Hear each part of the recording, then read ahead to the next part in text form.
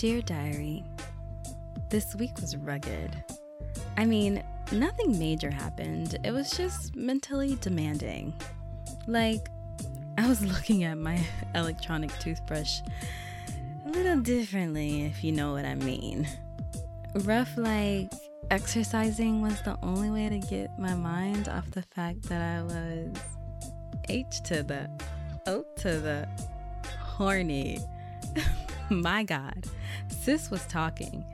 Literally had a mind of her own down there, and for whatever reason, I couldn't shut her up. She had me considering things.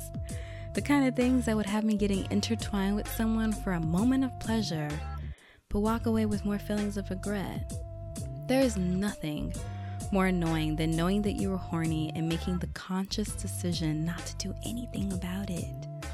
Oh, and I wish I was somehow sexually stimulated or had just finished lusting after someone, but no.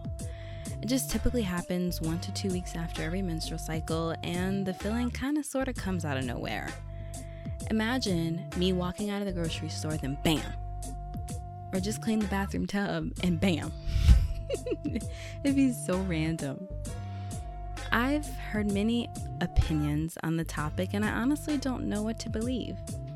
As a woman who is currently pursuing abstinence, being fondled and caressed by a man just won't do. On the flip side, some have suggested touching myself isn't bad. It's normal, while others have regarded it as a sin. Don't do it. Although it isn't directly stated in the Bible, it's an impure act and therefore a sin. Not to mention, the topic of masturbation isn't really talked about so often in the Christian community, so I don't really know what to think. Growing up, I was even taught that feeling horny was wrong.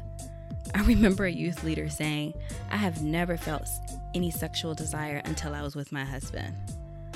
Ooh, doggy, I thought in that moment, there is no way I am making it through those pearly white gates if that's the case. What I do know is, I be horny.